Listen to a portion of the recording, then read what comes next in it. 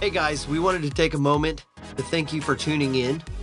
Check back weekly to stay up to date with what God is doing here in the life of our church. To learn more information, you can find us online at sturkey.church. Our prayer here at the church at Sturkey Hills is that you are moved by this message. Guys, thanks for tuning in and have a blessed week.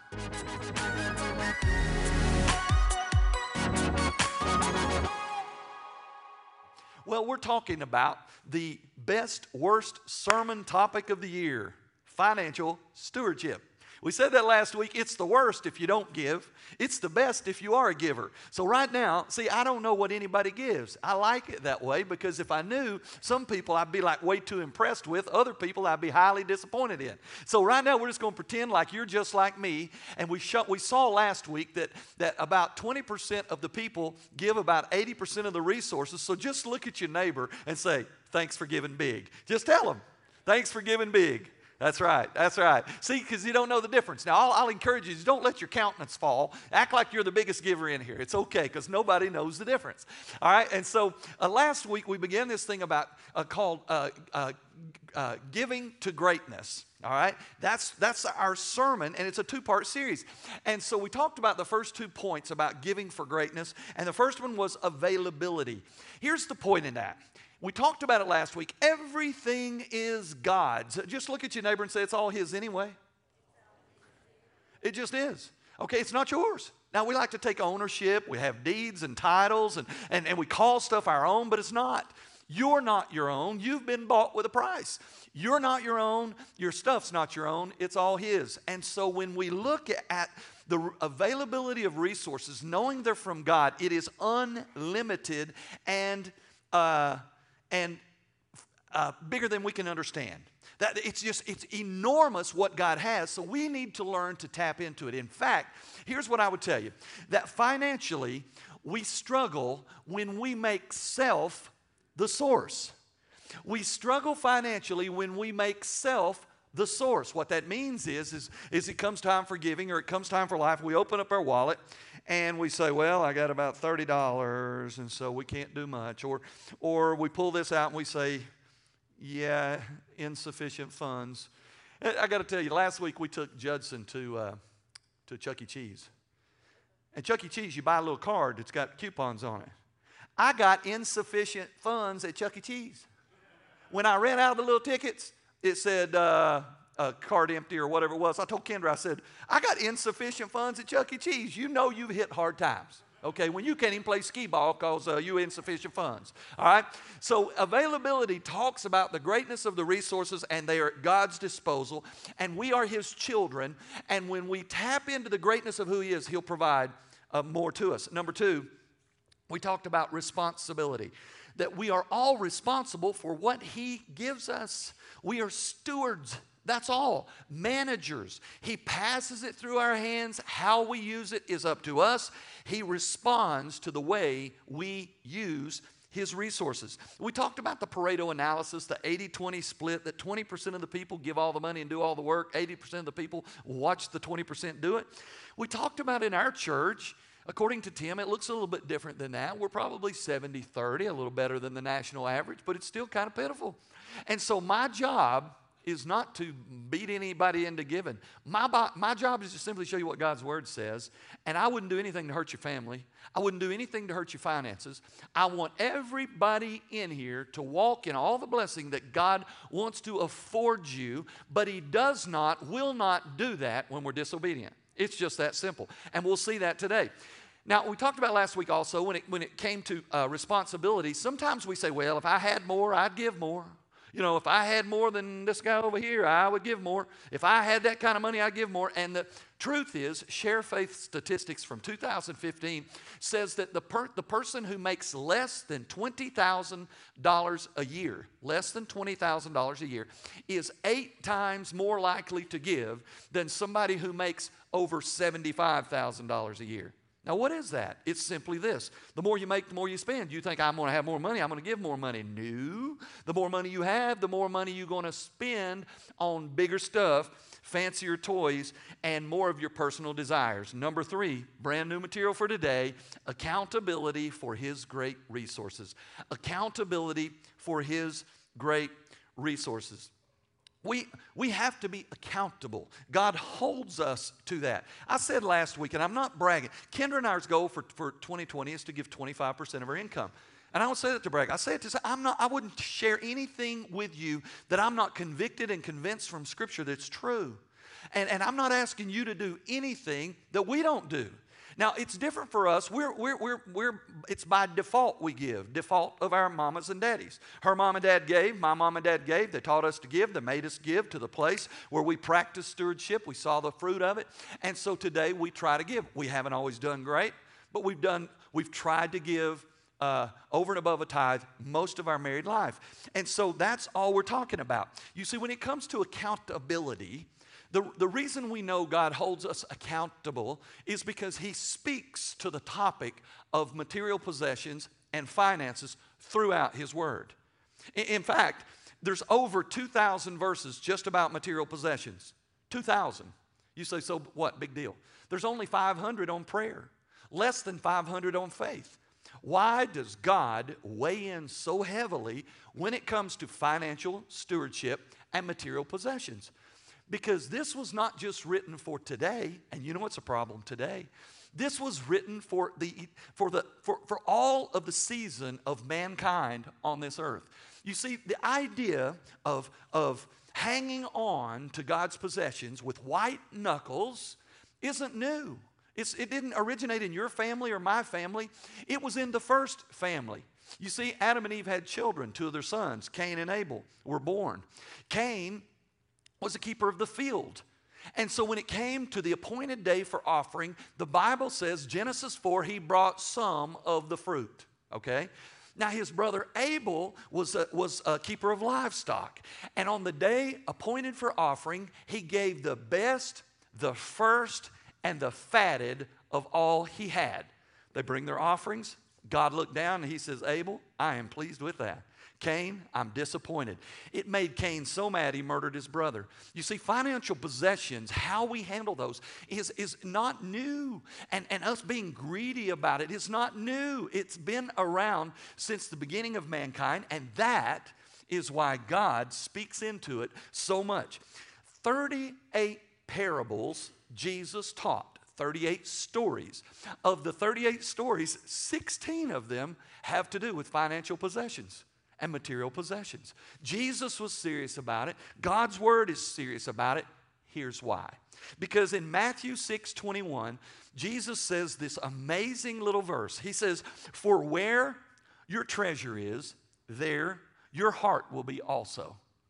Now here's what He's saying. Where you put your treasure, that's a reflection of your heart. And where your treasure is, that's where your heart will go. Now, how do you know where your heart is regarding your treasure? It's really not that difficult. In the world we live in, it's really quick. Pardon me, I'm going to tie my shoes so I don't fall over on the stage. All right? It's really not that difficult. Because why? Because we have technology. And maybe you are like me. You still write checks. Anybody here still write checks? All right. Old school. Okay? And now, some people, they don't do checks. Okay? But regardless, you can determine where your heart is. Here's how you do it. Maybe you bank at SunTrust. You go home today and maybe you're a technology guy. You check everything online. You could probably do it on your phone right now. You could say, let me look at where I've spent my money in the last, let's just say 180 days. That's a good round number, 6 months. Let's just see where we spent our money. You'll find out, man, I'm spending a lot of money on food. Anybody spend a boatload of money on food? Anybody eat out in here? You can't go anywhere and eat cheap anymore. You can't get a Happy Meal cheap anymore. So that's why I'm not happy. Why is that? Why does that make you happy? It's junk food, a garbage toy, and you hungry when you finish. Ain't nothing happy about that. Now, so I don't know where that came from. So you scroll down through there and you look at where you're spending your money. Well, I got a mortgage payment. I got 2 car payments. I got insurance payment. I have utilities. I have food. I have Christmas coming up. I got my vacation in the summer and maybe another one in the fall. And here's the way you do it. You just write them all down. You put them on a priority list. And it starts with mortgage. That's usually a big one for most people. Car payments, they're just about like a mortgage anymore. And utilities, that's a big one anymore. And all of a sudden you get down and just put Jesus down for your contribution to the church, because we're his bride, the bride of Christ. Okay, Jesus died to birth the church. So just put Jesus. Now here's how you know where your heart is. If Jesus line is up here somewhere in the top 3 or so, you're headed in the right direction. If Jesus line is way down here in the bottom of the gutter, you failed the test miserably. Now look at your neighbor and say, you need to do better than that. Just tell your neighbor, because we're talking to your neighbor, not you. See? There you go. So that's how you know. It's not rocket science. How can I do it? I can go back through my check registry, thumb back through there where my money's going. And if Jesus is not on the top of the list, then I'm not doing well by the resources that he has given me. I am not being the steward that he has called me to be. And so 1 Timothy 6:10 weighs in. It says, the love of money. Tell your neighbor, ask your neighbor, do you love money? Ask them, or do you love Jesus? Okay? Now, here you say, well, that's hard, preacher. Listen, your preacher wouldn't do anything to hurt you. Your preacher wants nothing for you but what's best for you and your family and this church. And I won't lie to you. I won't shed any of the truth from you. I won't try with all that's in me not to distort or twist it. And so God wants to bless you, but he cannot bless you. He cannot afford you any other resources when you're hanging on white knuckle. Your hands are full of what he gave you last month. So when we let go of it, it opens our hands and opens our heart and demonstrates to God, I'm your person. You can trust me with your resources. And so he says the love of money is the root of all kinds of evil. Some people eager for money have wandered from the faith and pierced themselves with many griefs. He says, listen, it doesn't say money is the root of all evil. It says the love of that stuff is the root of all kinds of evil. And then he says this, and you know it's true. We've all known people who once upon a time had a walk with the Lord, who had yielded themselves to Jesus. God was blessing them, and then they got on that hamster wheel, man, trying to earn more, accomplish more, be more, and man, they're just wearing it out, trying to get and gain and be all that they can be, and they forgot all about the God who gave them the ability to do any of it, you know? And that's what he's talking about here. And so God weighs in. Now here's, I'm going to tell you what tends to be a problem in the church. There's people sitting in this room right now, and you don't give. And here's why you don't give. You ready? I'm not giving to that church because I don't agree with the way they spend all the money. Okay? That's what some people think. I don't agree with the way they spend all the money. That's what you look like too. You don't know it, but it just radiates from you. That's what the Lord sees. Okay? And you maybe see, yeah, but I've got a legitimate one. Okay? They left them parking lot lights on all night long. That's got to be costing $200 a month. I mean, come on, okay? Okay, whatever. Let me tell you what you do when you demonstrate that attitude. You demonstrate to God that you know what's best for everybody else, and you're going to judge the church because part of it doesn't align itself with your philosophy of spending, right? Now, let me tell you the problem with that. Jesus weighed in Matthew 7, verse 22. Listen what he said. He said, for in the same way you judge others, you will be judged. And with the same measure you use, it will be measured to you. Ouch. You know what you just said to God when you say something like, I don't agree with the way they're spending all the money over there. I'm not giving. You know what you just said to God? God, I got it all figured out. So here's my statement for the last year. You just inspect it, God, and just see how I got it figured out. Because here's what you said to God. Judge me like I judge the church. You know what that means? He said, you're saying to God, I'm not giving because I don't agree with that. And if God looks at any of your expenses and he doesn't agree with all of them 100%, he doesn't agree, he's going to cut off the blessings just like you did. He's going to cut off the relationship. He's going to cut off the health. He's going to cut it all off. Why? Because he doesn't agree with the way you spending all your money. You know what I'm saying? Okay? Now, you can get mad at the preacher if you want to. I'm telling you the absolute truth. Telling you the truth. Don't hate the messenger. Okay? Now, so he tells us that this is how he wants us to do it, but often we don't do it. Now, here's the problem. Here's the problem. We don't get how much we really have. You're a blessed people. Look at your neighbor and say, man, you're blessed. You're blessed. Now, everybody look right here. Don't tell nobody. But the person sitting next to you, rich. person next to you, deep pockets. She got deep pockets right there. Alma Jean's got the deep pockets. Okay? Deep pockets. Marie, deep pockets. Okay? All of you have deep pockets. John is from Brazil, deep pockets. Manuel, as Judson calls him, he's from Spain, deep pockets. And right there between you, deep pockets. How do I know this? How do I know this? Because what we do is we forget to compare ourselves to the world stage. We look around in the neighborhood, we look around in the church, we look around the Thanksgiving table, and we compare ourselves to each other, and we determine how little we have, and that is wrong. Let's just open up the scale a little bit and compare ourselves to the world, because often we forget to compare ourselves to the Congo. There's a good one for you. In the Congo, the average person lives on slightly over $1 a day. A family of 4, about $5 a day. Okay? Now, what about Zimbabwe? Less than $2 a day per person. What about Burundi, Liberia, Madagascar, Afghanistan, Ethiopia, Sudan, Haiti, Myanmar? What about all of those countries? What about all of those countries? They live on nothing. And if you travel the world scene on missions, you'll find out they're happy in their nothingness. And you'll show up over there having all these resources and realize, woe is me, the world has nothing, I have everything. And you know what? Before you get out of there, they'll be wanting to give you something.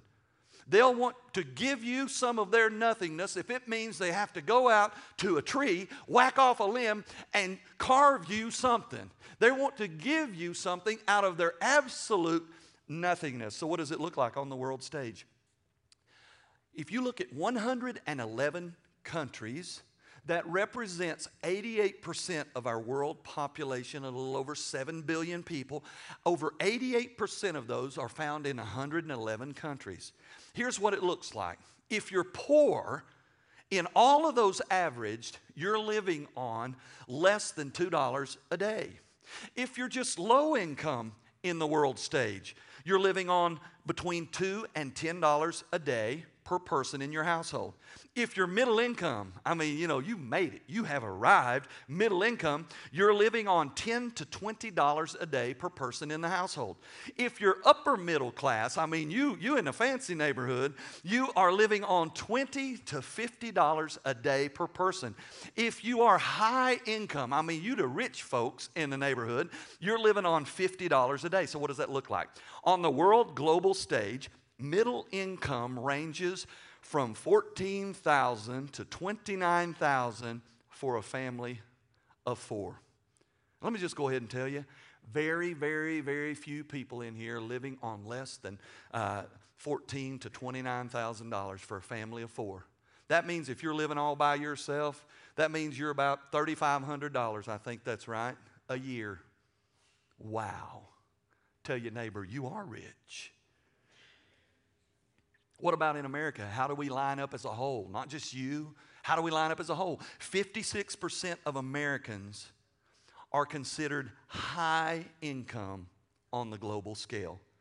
88%, that's almost 9 out of 10 Americans, had a standard of living that's higher than middle income.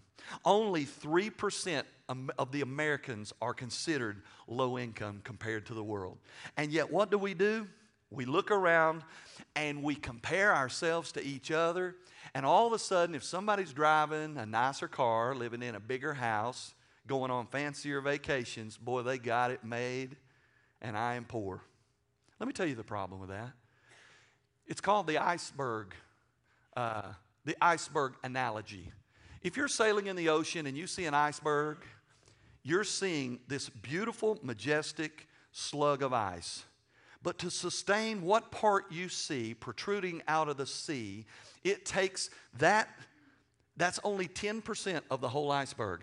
90% is underwater, sustaining and floating the 10% you see. Oh, but you're amazed at the 10% of the iceberg you see. You're amazed at the stuff the people in your neighborhood have. But just like the iceberg, 90% of it is underwater.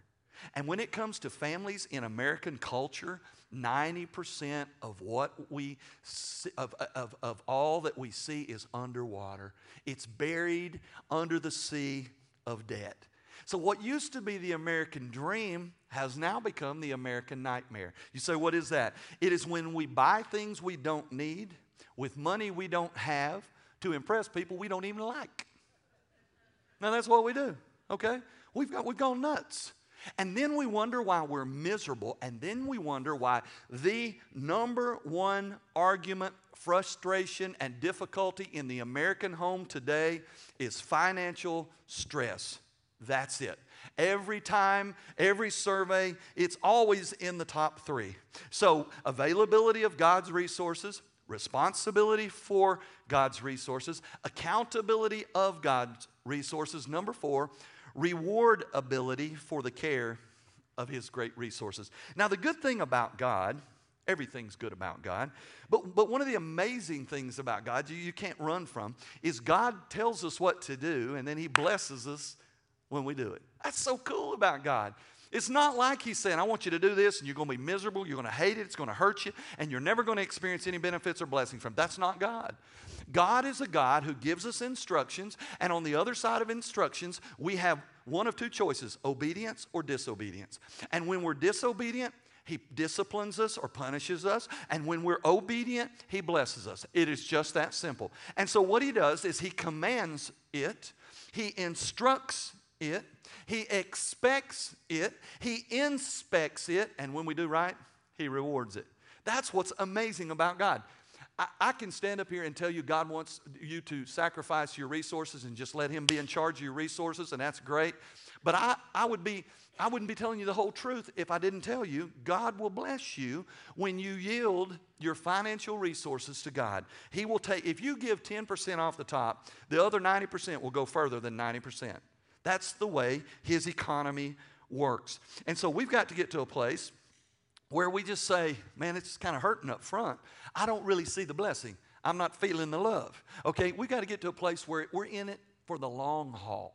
We're looking forward so God will bless us. And that is where we live a life of faith and not sight. You see, what we have a tendency to do is we walk by sight. We give by sight. We tithe by sight. In other words, if I can see it, I'm going to give it. That's not how we live as Christians. We're to walk by faith and not by sight.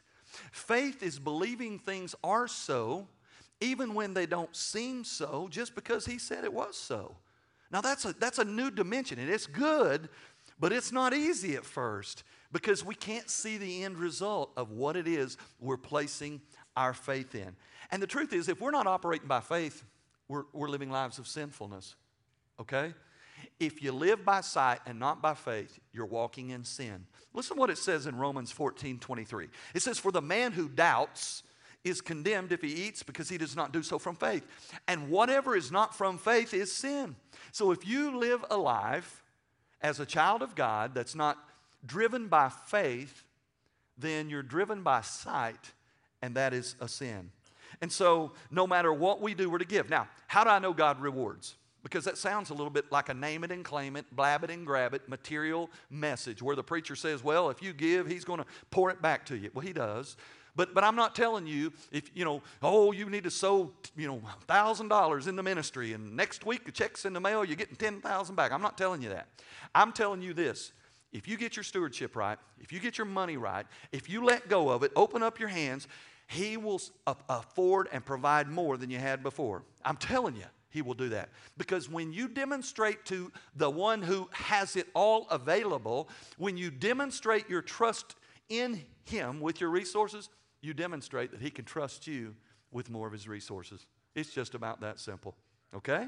Now, how do I know He blesses and rewards? Colossians 3:23 and 24. Whatever you're doing, work at it with enthusiasm as to the Lord and not for people, because you know that you will receive your inheritance from the Lord as the reward. There it is.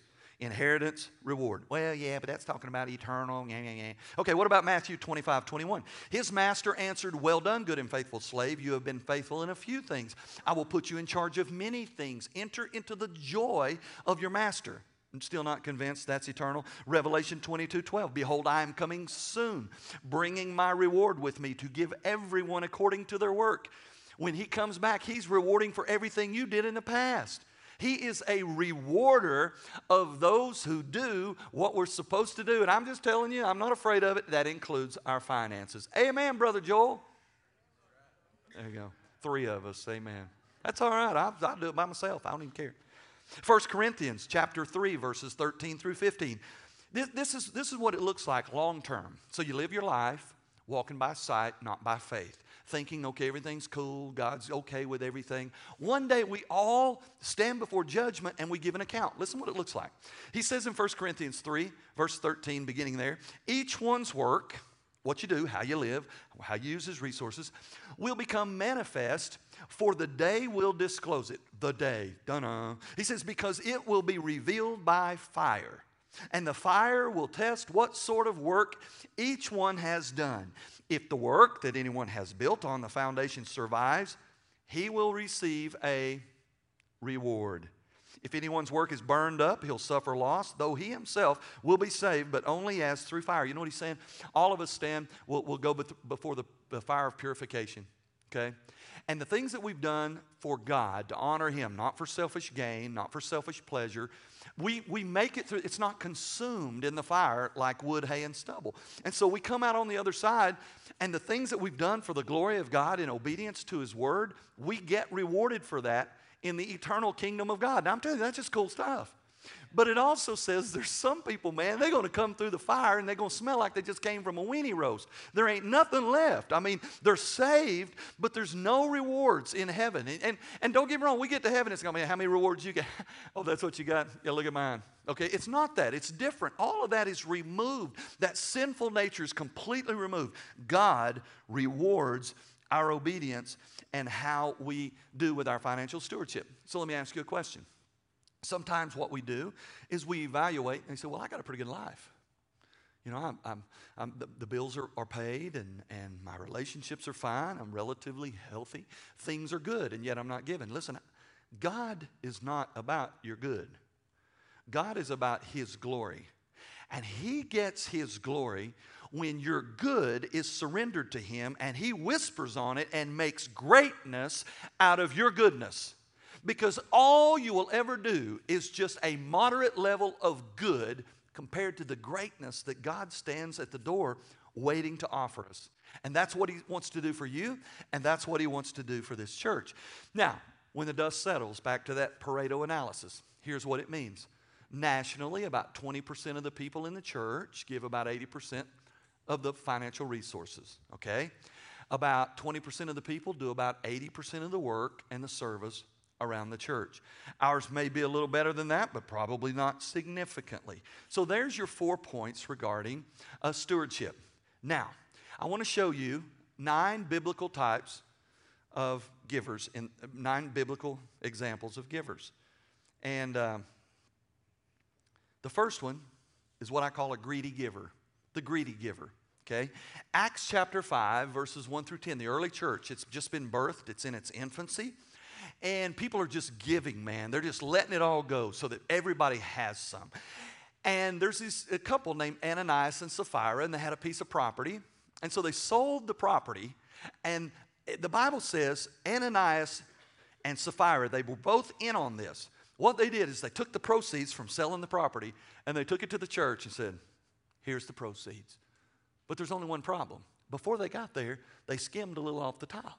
Stuck it in their pocket. But they pretended before people like they were giving it all. And so they get there, and Ananias gives it, and Peter says, why have you lied, not just to people, but to the Holy Spirit? This day, you'll answer for it. Bam, he died. He just died. Right, fell over on the floor.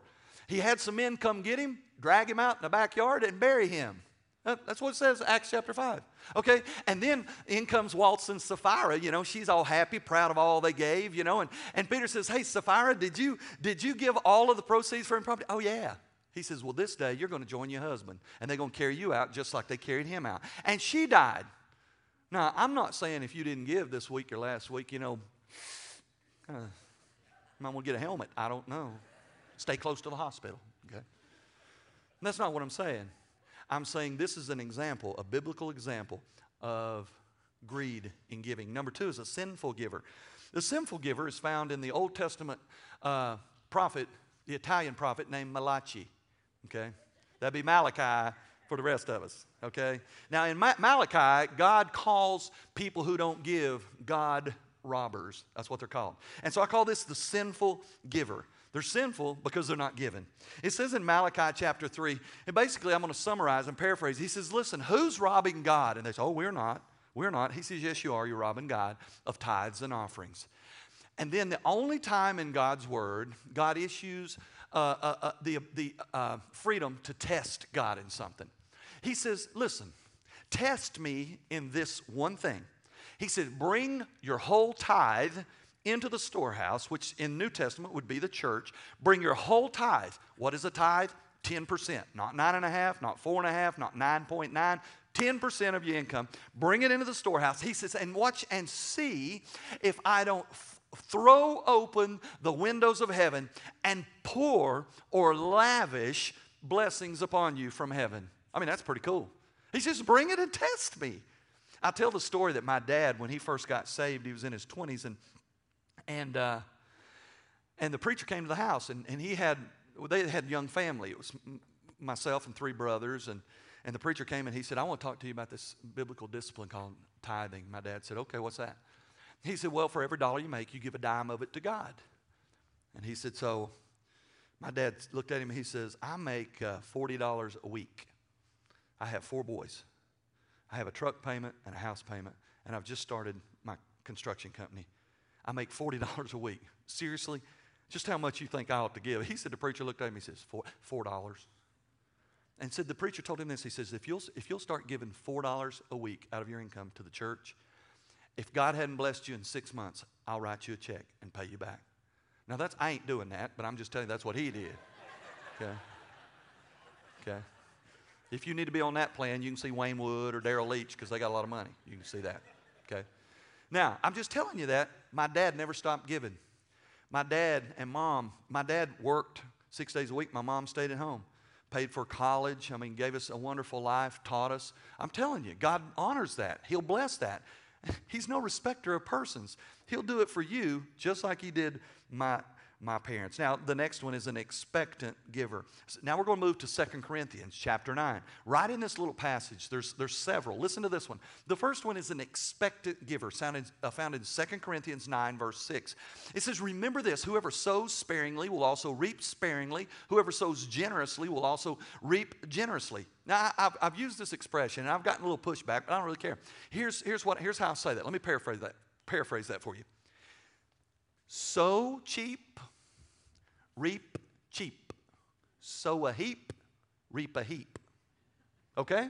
Now you say, well, I don't know about that. That's kind of material. That's kind of a name it and claim it materialistic message. No, it's Scripture. The one who sows cheap, they're going to reap cheap. They're going to get back cheap.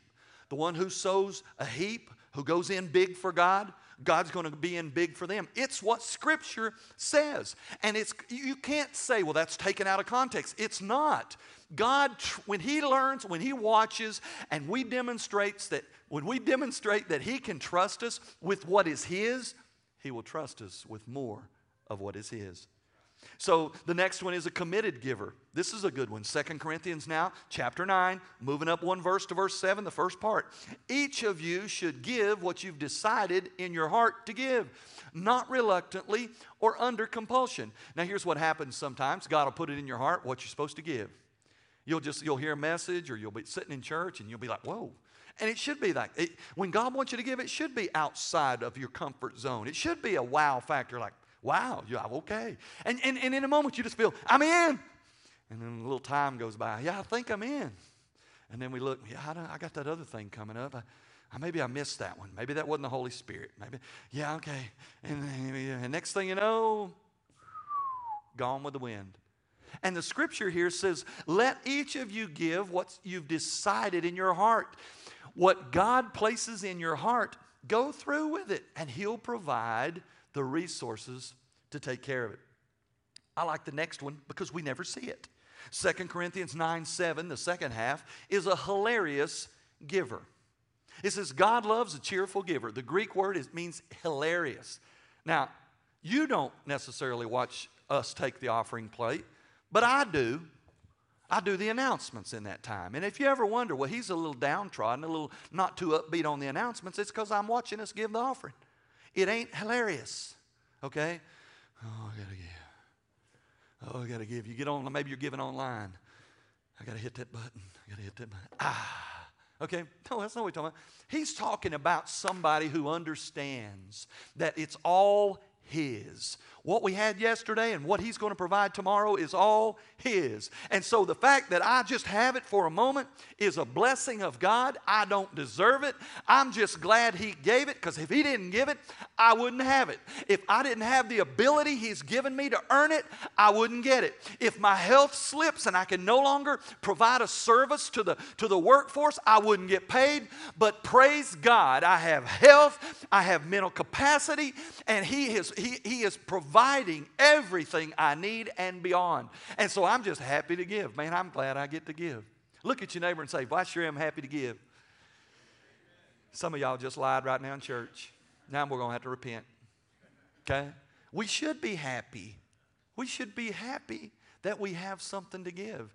And for those of you that ain't happy in what you have, I want to sign you up for the next mission trip, whether it's to Brazil, Honduras, Philippines, wherever it is. You go over there, you'll come back, you'll be happy. One, you'll be happy to get back, okay? Two, you'll be happy to realize that you are blessed beyond measure. Now, next one is open-handed giver in 2 Corinthians 9:11. It says, you will be enriched in every way so that you can be generous on every occasion. And through us, your generosity will result in thanksgiving to God. You know what he's saying? The more we understand stewardship and the more we practice it, the more we yield our resources to God. You know, we say, oh, I trust God with my eternal security. I trust Him with my salvation. He's making a place for me in heaven. We trust Him with all of that great stuff, and yet we don't trust Him with our financial resources. That's a little bit messed up, okay? And so what he's talking about here is when we begin to dive into stewardship and we just give, and we just give, and we just give, God begins to overflow in our life because He can trust us. And we just become generous and generous and generous. And the more we're generous, the more it comes in. And the more it comes in, the more we're generous. Not, oh, now we're going to stop the flow and I'm going to start backing it up like a dam. I'm going to hold it up in reserve and hoard it. No. We just become more and more of a blessing to other people on all occasions. And then we look at Luke chapter 21, the sacrificial giver. Jesus looked up and He saw the rich putting their gifts into the temple treasury. I just like to imagine sometimes Jesus is sitting there. And of course, He knows the hearts and intentions of everybody. He's God. And I just imagine Him watching all the civilized religious people coming in. You know, it's like holding up. There He goes. Yeah. Making sure everybody saw. You know, slow when they get, they may be moving quick. Slow when they get to the pot. Get it in. I want to be seen. All right. It's religious. That's what I am. And then Jesus says, but He also saw a poor widow. I just got distracted. There's something on my drink right there. A poor widow put in 2 very small copper coins. And Jesus says, truly I tell you, He said, this poor widow has put in more than all the others. All right? He's impressed not with the size of the gift. He's impressed with the heart of the sacrifice. And here's a widow. She doesn't have anything, but she knows who does. And she's willing to give what she doesn't even have to be a part of God's bigger blessing, of His eternal economy. And then lastly, we have the extravagant giver. This is Mark chapter 14. This is while He was in Bethany, reclining at the table in the home of Simon the leper, a woman came with an alabaster jar of very expensive perfume, made of pure nard, and she broke the jar and poured the perfume on His head. And some of those present were saying indignantly to one another, why this waste of perfume? It could have been sold for more than a year's wages, and the money could be given to the poor. And they rebuked her harshly. And Jesus said, you leave her alone. She gets it. You see? God just watches our heart. Quite honestly, He's not that concerned about how much you give. He's just not. But He is concerned about how much you keep. You see? So it's on a relative scale. So maybe you're here today and you just heard those, and I have a question for you. Which one are you? Which one of those are you? Because we play the part of one of those, maybe two, but which one are you? Maybe you're on the low end of the scale and you're like, boy, I've kind of messed this up. I've gotten everything upside down. How do we move from point A to point B? How do we move from disobedient to obedient, seeing how I've got everything messed up? I mean, I'm the iceberg guy.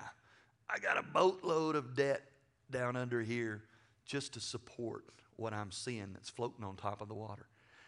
8 steps to develop biblical stewardship. Number 1, simplify your life for generosity freedom. Let something go. Let something go so you can begin to be involved in what God wants you to in terms of stewardship. Number 2, submit to God with all that you have. Just submit it, just give it to Him. Number 3, study the Word for yourself. I'm glad you listen to the preacher, but go to the Holy Spirit and ask Him to enlighten Scripture. Read this book. You'll read those 2,000 verses where He's trying to help you. Number 4, share what blessings God has given you. Just look up and say, you remember the old song, Count Your Blessings, name them one by one? And then you'll see what the Lord has done. Sometimes we're so worried about the next blessing, we forgot about the one from yesterday.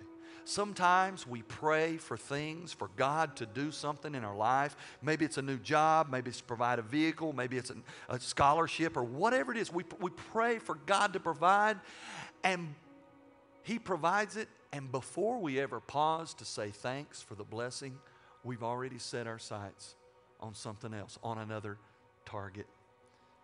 Number 5, set aside your resources for giving. The Bible says He wants the first, not the last. And if we give Him the first, the rest of it will come out just fine because it's blessed resources. Number 6, start right where you are. You may be here and you've never given over anything, $20 a month, whatever. You may have never given anything at all because you just simply don't have it to give. You got more month than you do money.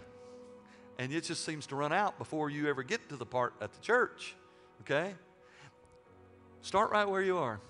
Just take it. You don't have to tell me. Just tell God, God, you see what it looks like in my family. You see what my finances look like.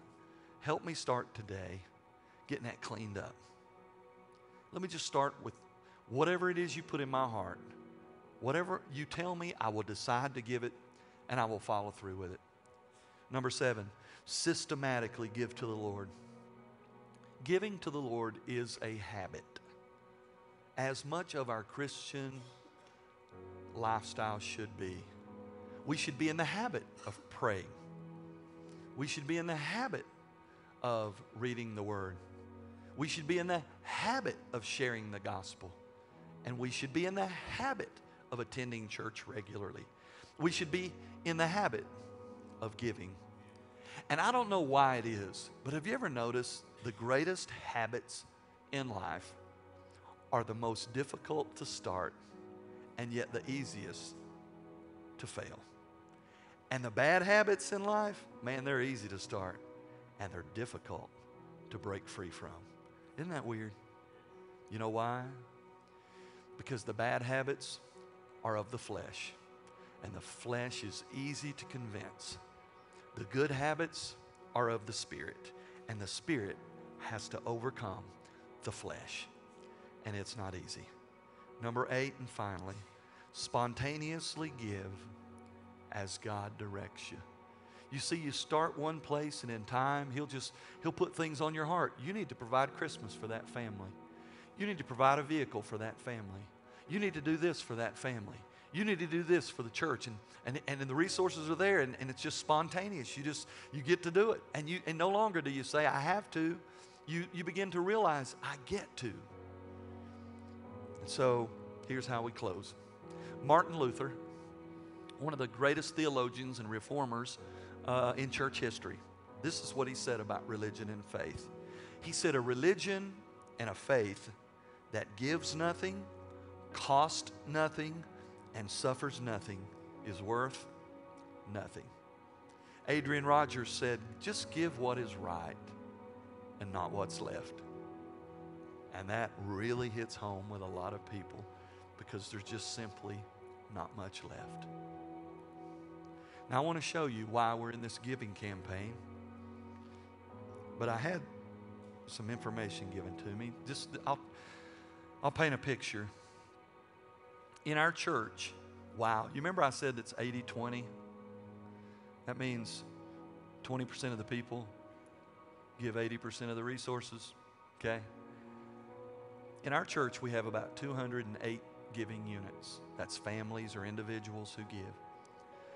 And through today, that was last week and this week, we've raised toward the building $125,000 in 2 weeks. That's pretty good, isn't it? Amen.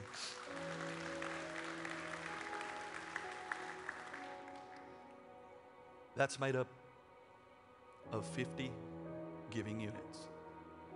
So we're better than 80-20. We're 25%. That's still pretty terrible.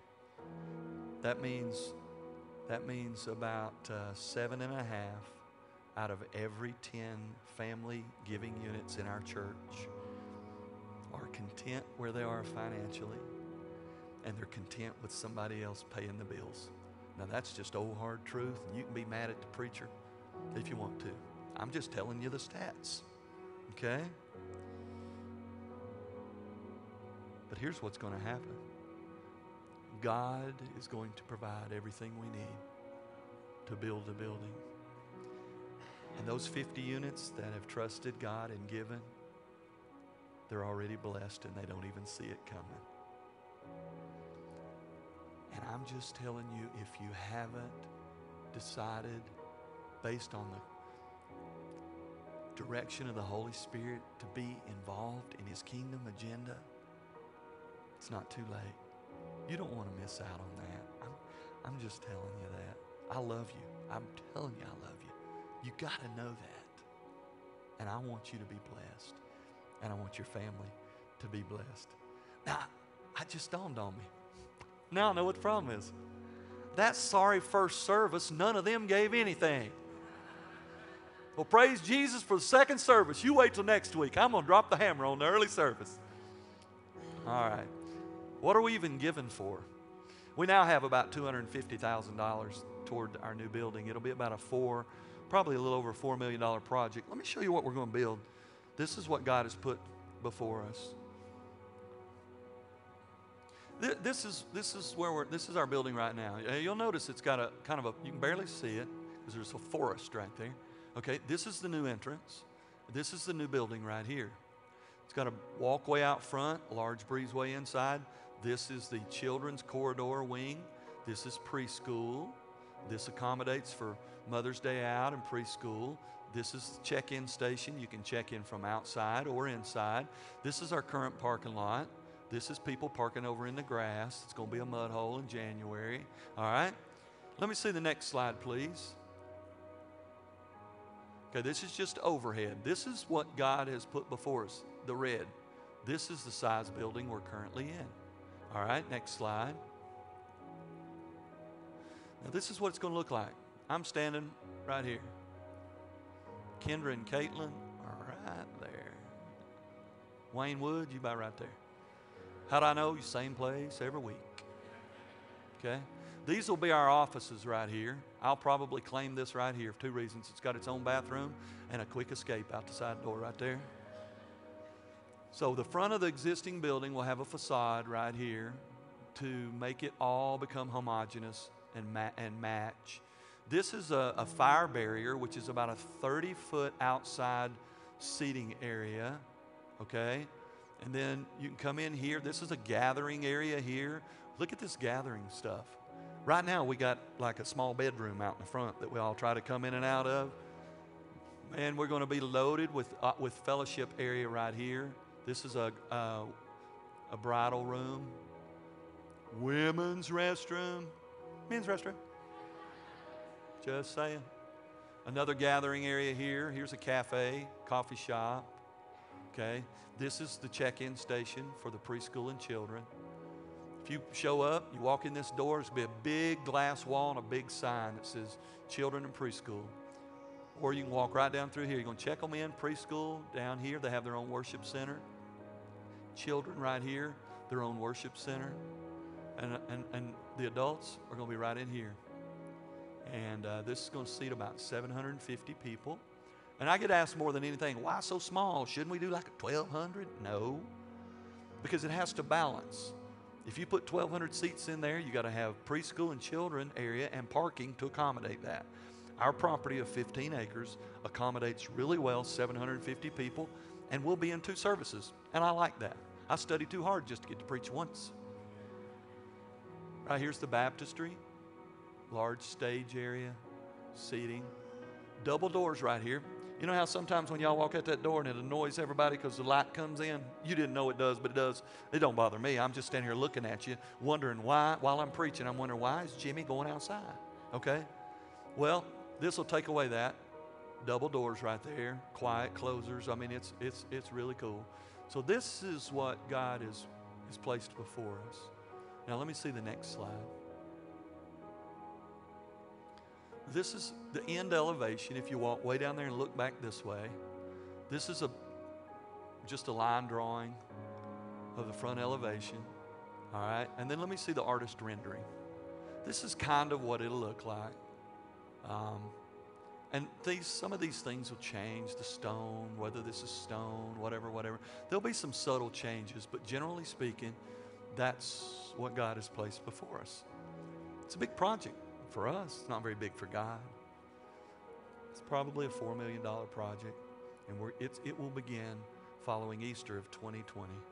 It'll take a little over a year to do. I don't know what we're going to do about Easter 2021. Pray for a miracle that it happens in a year, but it's going to be really hard to do that. This is why we give. Is it so we can build a fancy building and say, wow, look at us and look at this building? No, here's why.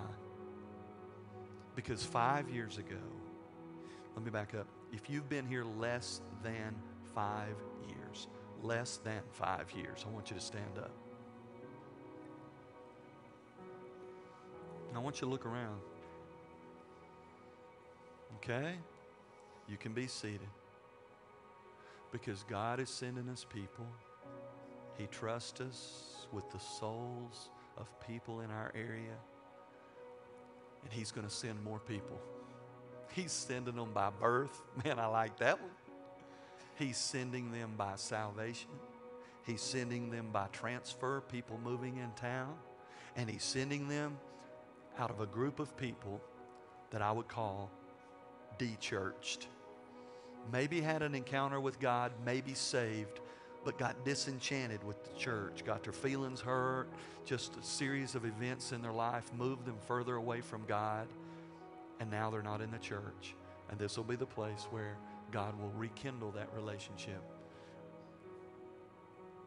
We're building this not for us. We're building it for the ones that God will send, for the glory of God and the growth of His kingdom. Amen?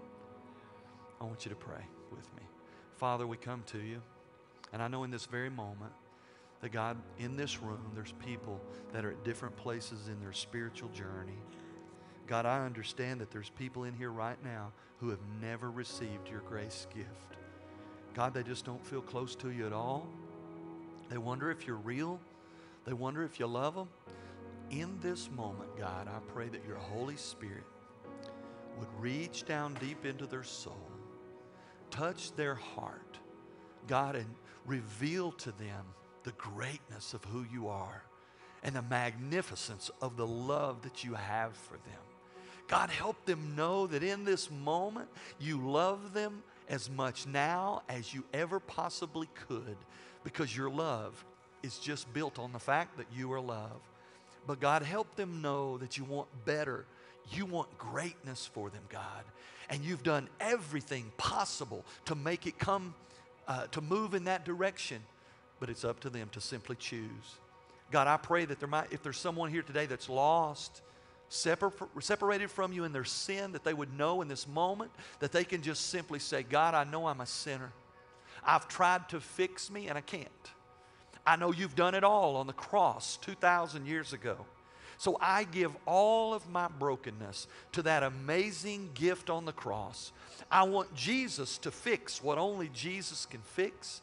I want to give myself to you. I want you to save me. I want you to be my Lord and Master from this day forward into all of eternity future. Thank you for hearing my prayer. Thank you for coming into my life today and saving me in Jesus' name. And God, I know there's others in here who have made that profession of faith. God, I pray that moving forward that they will be sold out, not just having Jesus as the Savior, but having Jesus as a master, as a Lord of their life, the one who gives commands and we simply yield to it and are obedient. So God, I pray that in this very moment, this would be a day when people would drive a stake in it and say, I'm not playing around anymore. I'm not living some uncommitted Christian life. I want to live fully and freely for the Jesus who died on a cross to set me free. And God, for those maybe today that have just their hearts been stirred, maybe their toes are hurting from this message, I pray that your Holy Spirit will comfort them and remind them how much you love them. Say, come on, let's just go on a journey. I'll take your finances and whisper over them and do amazing things beyond anything you can ask or imagine. God, and at the end of the day, we'll give you the glory and the praise for it all, because you are a good, good God and you love us. In Jesus' name, God's people said, amen.